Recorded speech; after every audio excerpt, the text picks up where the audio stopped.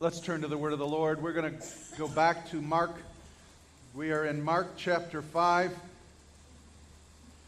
I figure if we've got this timed right, we'll hit Mark 16 when Jesus returns, and I won't have to preach. But we want to draw out as much as we can from this gospel. It's a wonderful, creative gospel that Mark put together under the inspiration of the Holy Spirit and the teaching of Peter.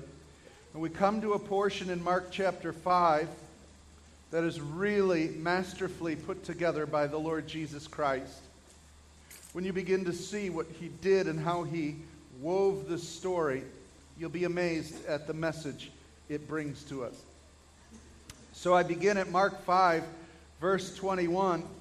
And when Jesus had crossed again in the boat to the other side, a great crowd gathered about him, and he was beside the sea. Then came one of the rulers of the synagogue, Jairus by name, and seeing him, he fell at his feet and implored him earnestly, saying, "My little daughter is at the point of death. Come and lay your hands on her, so that she may be made well and live." And he, Jesus, went with him.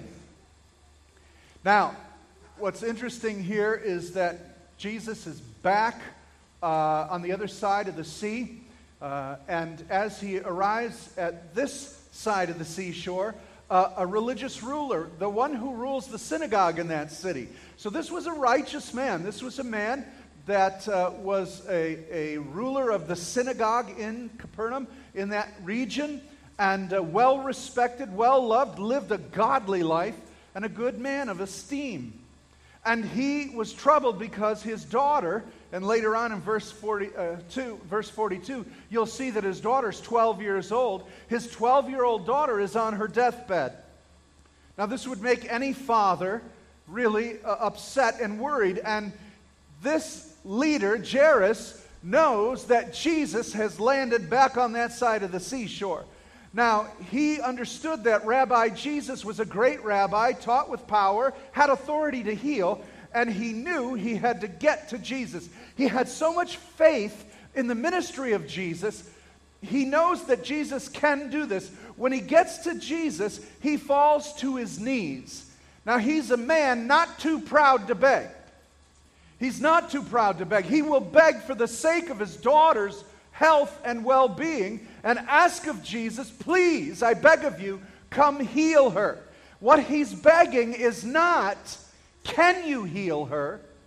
but "Will you come heal her?" You see, the confidence and the faith is that he knows from the testimonies Jesus can heal. What he was imploring him, what he was pleading is, "Will you come with me?" Now you have to consider the crowds of people. How many people are there? This man's using his influence, using his authority. I would imagine that they probably cleared a way for the ruler of the synagogue to go first. He's not afraid to pull punches, to pull and use his authority to get to the head of the line because he's desperate. And as he gets to the head of that line, he calls on his knees and implores, "Will you come heal my daughter? She is dying." And what I love about Jesus is you don't hear a reply, you just see him going. Isn't that wonderful? He goes with the man. Now, everybody else goes with him. Now you've got a parade. You ever seen anybody move in mass? You ever been in line someplace? Maybe a concert, maybe a ball game, maybe something where everybody has to move together, right? I just came from the airport, and when they call your rows to board the plane, everybody goes in one little chute, and you're all like that. You can't back out now. They're all moving. So Jairus and Jesus are at the front of the line moving towards his house. They're going to his house. Jairus is excited. He knows that Jesus, if anybody can do something for his baby, Jesus can. And everybody's hustling and bustling and moving. I imagine the apostles are trying to keep a space. They're the armor bearers. Come on, keep away from Jesus. But everybody's just moving. And so this massive crowd goes, and Mark shows what God had set up as a beautiful story, because as this crowd is moving to Jairus' house, There's someone else in the crowd nobody knows about, and in fact, nobody cares about. It's a woman who has an issue of blood. She's had this problem for 12 years. 12 years. Isn't it interesting that Jairus' daughter is 12 years old and her problem is 12 years old? You have an issue of someone dying at 12 years and someone who needs rebirth at 12 years. And as this situation goes on, she's there and she realizes she has an issue of blood. Now, that term issue in the Old English, in the King James, an issue of blood, is a reference to Leviticus 25 because that has everything to do with a woman's menstrual cycle and the blood that's continuing to flow. And so, when you look at this woman, it says that she suffered at the hand of many physicians. She spent all that she had and everything was getting worse. She had a discharge of blood for 12 years. I would imagine if you were to look at this woman, she would look frail and pale. She's anemic by now, very weak, worn. And it says in Leviticus 15, verse 25, if a woman has a discharge of blood for many days, not at the time of her menstrual impurity, or if she has a discharge beyond the time of her menstrual impurity, all the days of the discharge she shall continue in uncleanness. As in the days of her impurity, she shall be unclean. Every bed she lies on will be considered unclean. All the days of her discharge. She shall be to her a bed of impurity. Everywhere she sits, it shall be unclean, and there will be uncleanness of her menstrual impurity. And whoever touches these things will be unclean, and shall wash their clothes and bathe themselves until evening. She's unclean. She's impure. If you touch her, you cannot go to synagogue. You can't go to temple. You will then become unclean as well. So you've got to consider the implications here. If she's a married woman, her husband no longer lies in bed with her. For 12 years, she's become estranged to her husband because she's unclean and impure. Possibly could she have children? If so, wherever she sat, the household, consider, is unclean. Whatever she touches in the house, the pots, the pans, the cooking, the chairs, the seats at the table, everything is unclean. The whole household becomes unclean. Now, I don't know what happened to her. Possibly, maybe the husband could put up with it for a year. Maybe he could do it for 2 years. But for 12 years, his wife's unclean. Could it be that he stays with her, or does he put her out? I don't know. It says that she spent all her money on the physicians. Well, what money did she have? Most women didn't work. They weren't employed. They were raising families. But let's say she did have a job, but she couldn't keep that job because of her impureness. After 6 months, after 1 year, anyone would let her go because she can't be in public. She's unclean. So whose money did she spend? Could it have been her husband who lovingly sent her to a physician and they did everything they could to try and find another doctor to heal her? And nothing happened, so they try again, and nothing happens, they try again. He's bankrupt. He spends everything he has. He can't comfort her. He can't hold her. He can't embrace her. She's unclean. Could it be that she would leave the home, leave her children, leave her husband because she's no good to them? I know folks who feel that way about themselves. You're better off without me. Could it be that she wandered? Oh, and by the way, guess who it was in the city that it was his responsibility to declare her unclean? The ruler of the synagogue, Jairus. So you have a meeting that day of two people coming to Jesus. The one who is righteous, who has need of his 12-year-old daughter dying, and one who is unclean, who has been told she's unclean and cast out of the synagogue by the one who's with Jesus. It's a tough situation. But only God can weave a miracle together.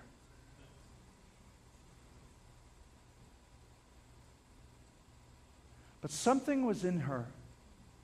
Something was in her, because it says that she said, if I touch even his garments, I will be made well.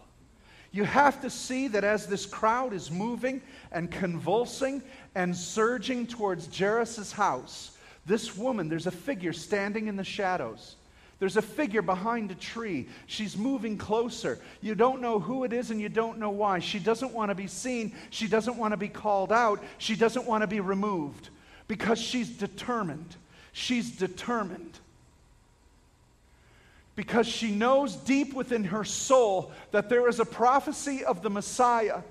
And the prophecy of the Messiah, according to Malachi chapter 4, verse 2, is this: but unto you that fear my name shall the Son of Righteousness arise with healing in his wings. And so as she's feeling this and knowing this, she's determined to find her way to Jesus, who she believes in her heart is Messiah. Because this verse isn't some allusion to wings of an angel or wings of a hawk or mighty wings that Messiah might have, but in fact, the prayer shawl of a rabbi is called the talit. And on the four corners of the prayer shawl, which is called the wings of the shawl, are the tzitzits. And the tzitzits are a reference to the law of God, the 613 laws of God, with a blue ribbon in the midst. And she said, if I could just touch the wing of his garment. In English we read hem of his garment, which means nothing to us. But in Hebrew, it is the wing of his prayer shawl, because that prayer shawl on the shoulders of Messiah means that that law in the tassels is completely fulfilled in him. And that every promise God has ever made is yes in Christ Jesus our Lord. And she knows, I've got to touch the wing of his prayer shawl. And she crawls on the ground. She's got to find a way. Remember this crowd, when you see the reaction of the apostles, when Jesus asks, who touched me? He said, everyone's touching you. What are you asking this for? It's too crowded. It's shoulder to shoulder. They're moving in one mass. She somehow has to get to him. And it says that she came up behind him in the crowd and touched his garment. That means she went, if Jairus and Jesus are at the front of this crowd, it means that she literally clawed, scratched, and crawled her way through the entire crowd to get to the front of the line to touch the hem of his garment. Not to be seen, not to be noticed, but to crawl in stealth fashion to get to him.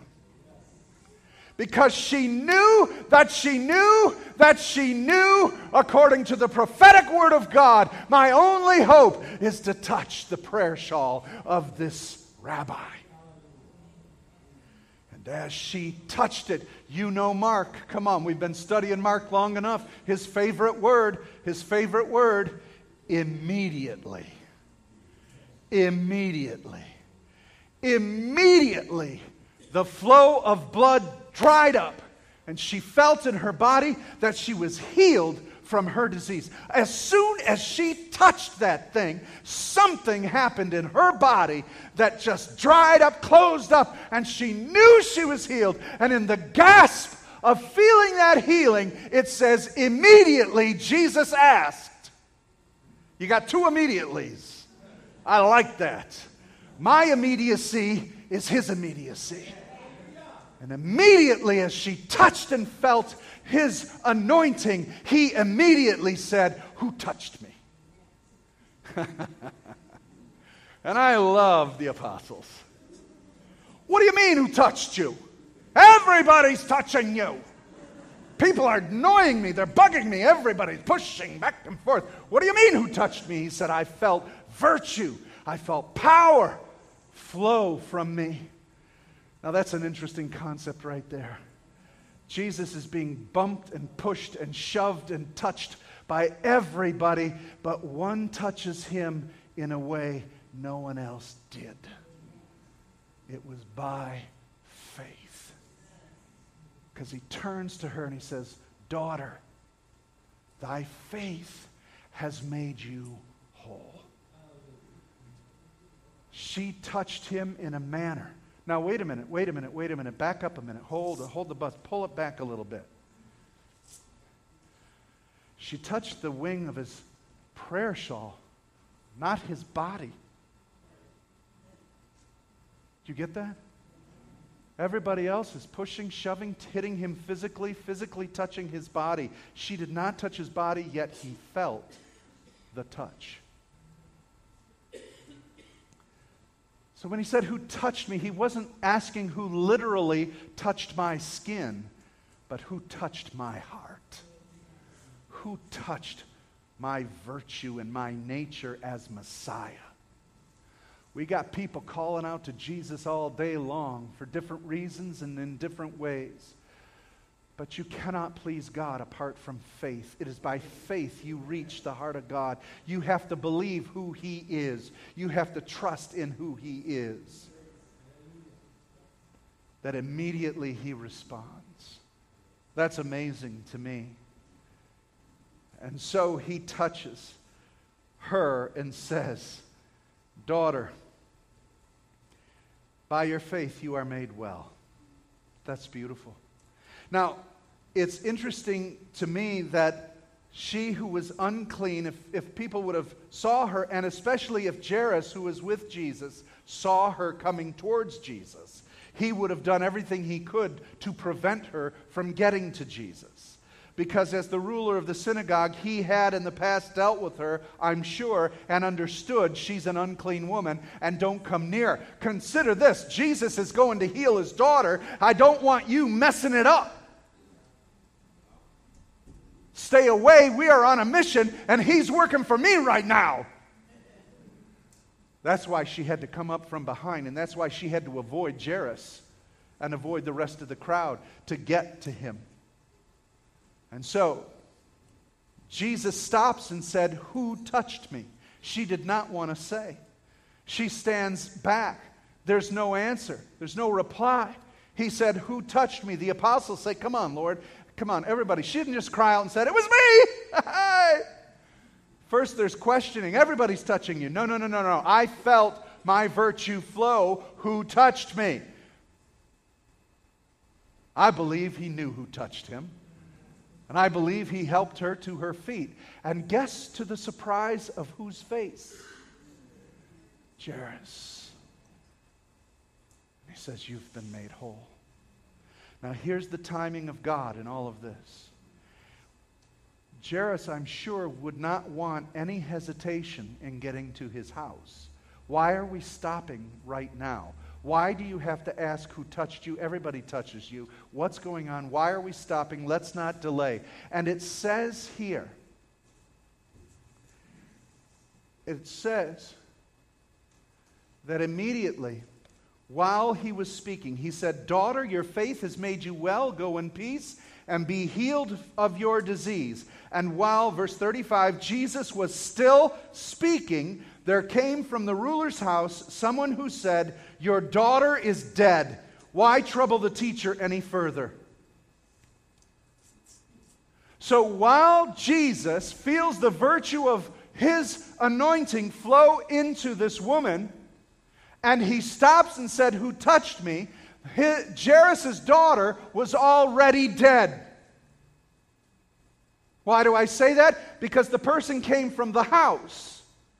And the trip from the house to get to Jesus meant that she was already dead. Then someone sent a messenger to go to Jesus and tell Jairus that his daughter's already dead. So at the time Jesus stops and is ministering to this woman, Jairus' daughter dies.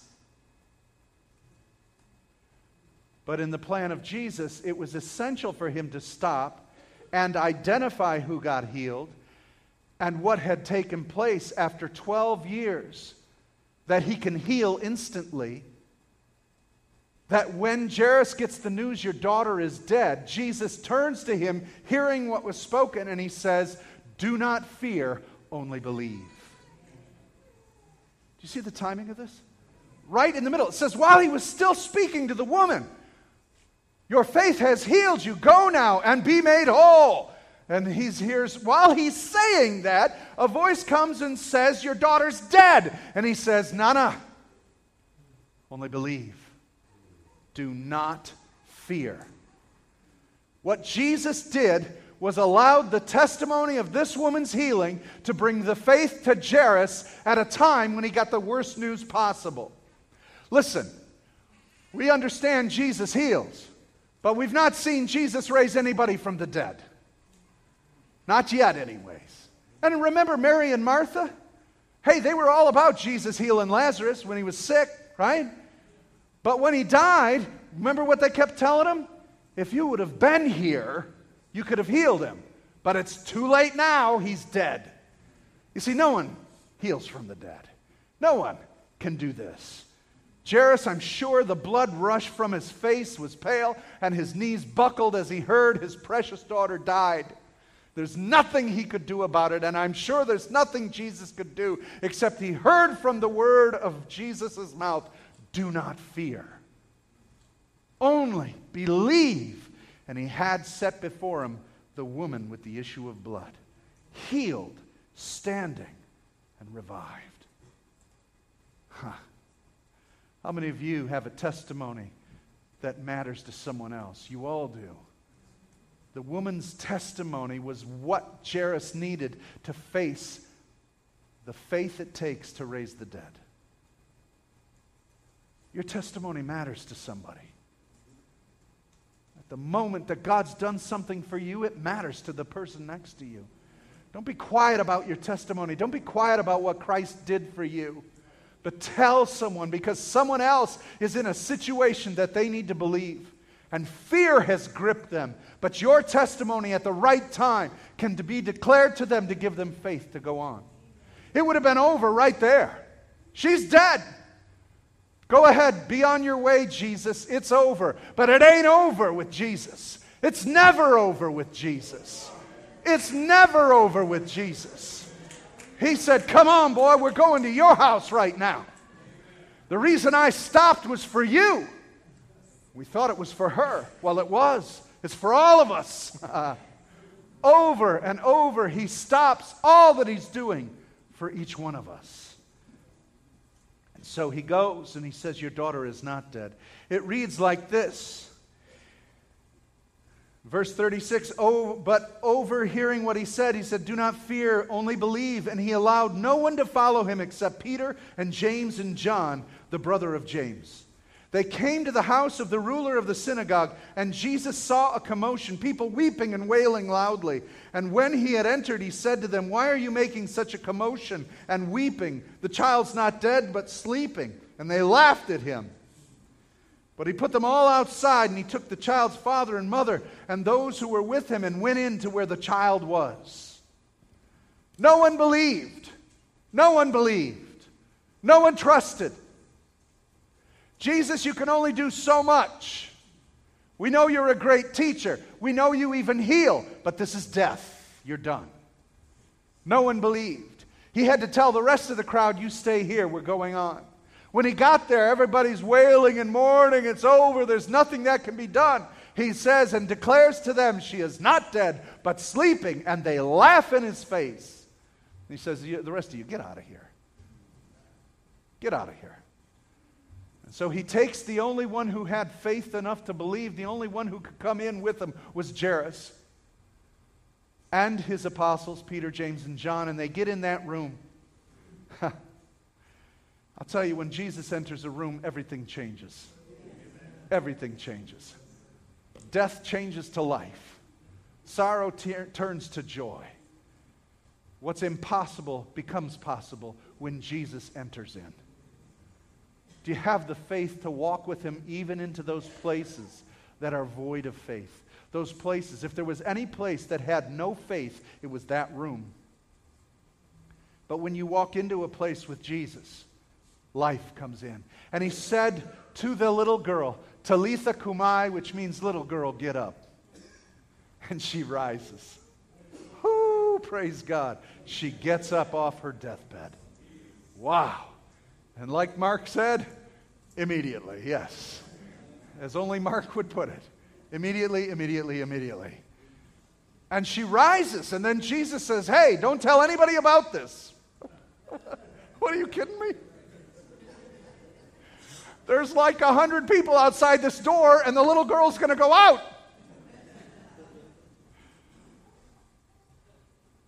And then he says, give her something to eat. And would be like, well, that's kind of weird. What are you concerned about food for at this point? Let's celebrate. But Jesus, he understands the physiology of a body. All the organs, everything's shut down. And so in the wisdom of Jesus, he says, let's get every organ working, feed her, give her something to drink. The body kicks in, and it has to begin functioning again.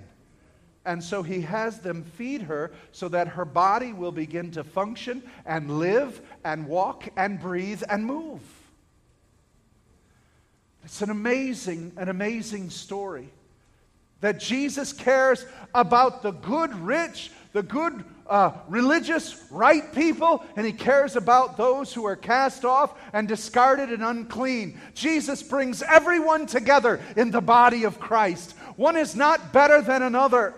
He will meet everyone's needs as he walks through your city, as he walks through your town. He cares about all people. He made the unclean person clean. He was never worried that they were going to make him unclean. You don't have to do that, church. We've got to stop worrying about the unclean people. Just get them to Jesus. Our evangelism and our reaching the lost will be dramatically different if we stop worrying about how filthy people are and get them to Jesus. Care about them. He said to be fishers of men, not to clean them, catch them. He'll take care of the cleaning. He'll take care of the rest. But we go out there and we say, stop that. You can't come here. You can't do this. You're just doing that. Don't be here. Don't do that. Stop it. Let's get them to Jesus. I had the situation once when I was a young man. I had graduated from high school, and then I got a job at that high school during my college years to help pay for my tuition. And so I was a maintenance man at my old high school. And I remember one day I was cutting the lawn. I was at Elmwood Elementary School, pushing a big old lawnmower. And I remember the Lord showed me, I saw a bunch of kids in the back, and they're all smoking weed back there. And I heard the Lord say, go talk to them. And so what I did properly is I said, Lord, are you sure you want me to talk to them? Just checking to make sure I was hearing right. Which is pretty stupid. But anyways, I kept going, and it was one of those things where it's like, well, Lord, after I finish this patch of grass, if they're still there, I'll believe you wanted me to talk to them. Could it be like I'm supposed to talk to whoever? But no, you know. So I cut the lawn, and wouldn't you know it, they're still there. Okay, so I got to go talk to these kids smoking pot. So I go over there and say, hey guys, I got to tell you something. I really feel Jesus wants me to say something to you. Cool, man. That's great. Sit down. All right. So I sit down, and they're talking. You want a hit of this? I go, nah, it's okay. I don't want that. And I said, you know, I'm just impressed. I think the Lord really wants to have a relationship with you and get to know you. And the guy holding the pot, he goes, oh man, why'd you say that? I said, well, I really feel that. And he said, man, my brother's been praying for me that I'd go to church with him, that I would accept Jesus Christ. I said, well, obviously, God called me over here to talk to you. And I said, why don't you come to the Lord? And he said, I don't know. He said, do I got to give up smoking pot? And I said, no. And he looked at me, and I said, God doesn't care about your pot. He wants your soul. And I said, you know what? If you'd come to the Lord, you'll probably give that stuff up in about a week anyway. It's of no value to you anymore. But see, he was testing the waters for that rule.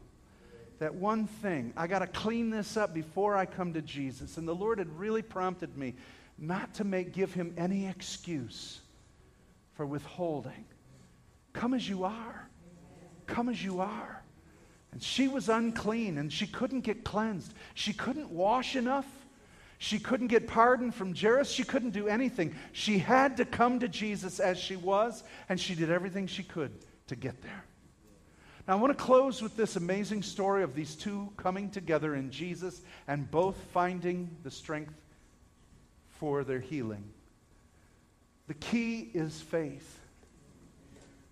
The key is the faith they had. Now remember, she said, if I even touch his garments, I'll be made well.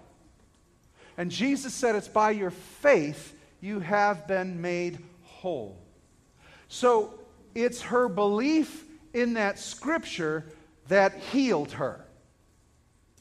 That's what we would preach today. And that's inaccurate.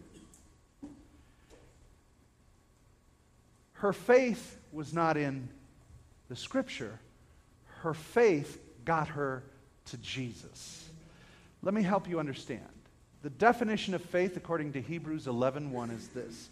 Now, faith is the substance of things hoped for, the evidence of things not seen. All right, so her hope was in the scriptures. She believed the word of God. That wasn't her faith, that was her hope. Okay? Her hope is, according to the word of God, that the Messiah will have healing in his prayer shawl. Right? That was her hope. Her faith was her crawling to get to Jesus. You have to put substance to what you're hoping for. It's got to show up as substance or evidence. You see, we've come to a place where we've turned faith into wishful thinking. That's just our hope. We think if we get a verse and we wish and we hope, I believe. But that's hope. You've got to have substance to it. Let me give it to you real plain. You have a hope in your salvation. You've trusted Jesus, and by trusting him, you believe you're saved. That's your hope. It's invisible. Now, where's the evidence of that? It should show up in everything you do. Your faith must have fruit. Your faith must be evident. Your neighbor should know you're a believer. Why? Because it should be showing up. The people you work with, your husband, your wife, your children, wherever you go, you should be identified. That's a Christian. How do you know? How do you tell? Because of what shows up. That's faith. You want to trust God, then you go and do something for what you're hoping for. Does that make sense to you?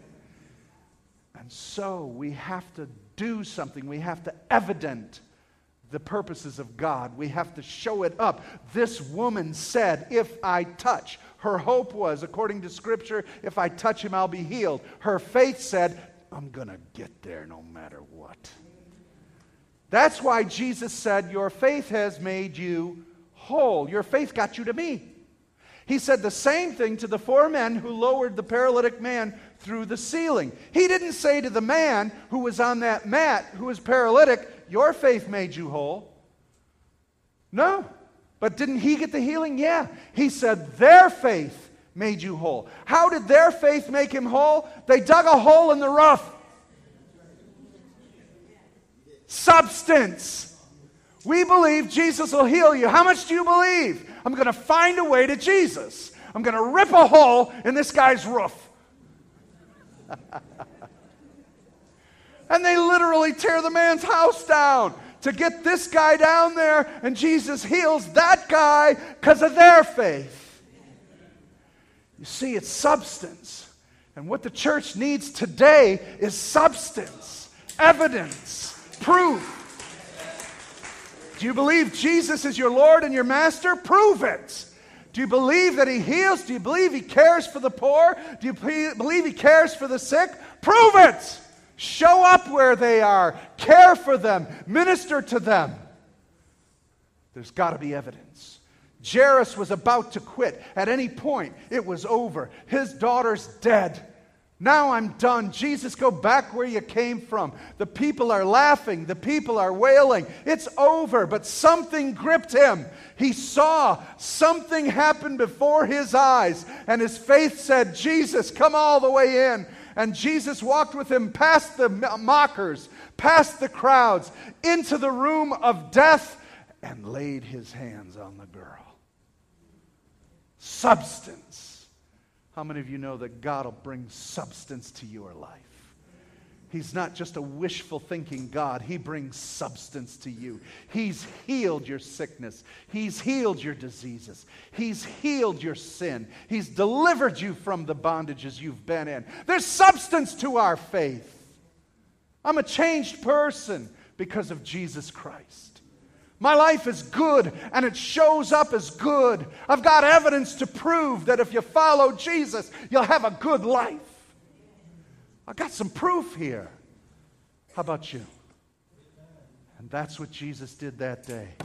He showed up with evidence for a man who's a religious leader and for a woman who was unclean. Let's bow our heads. Father, we thank you this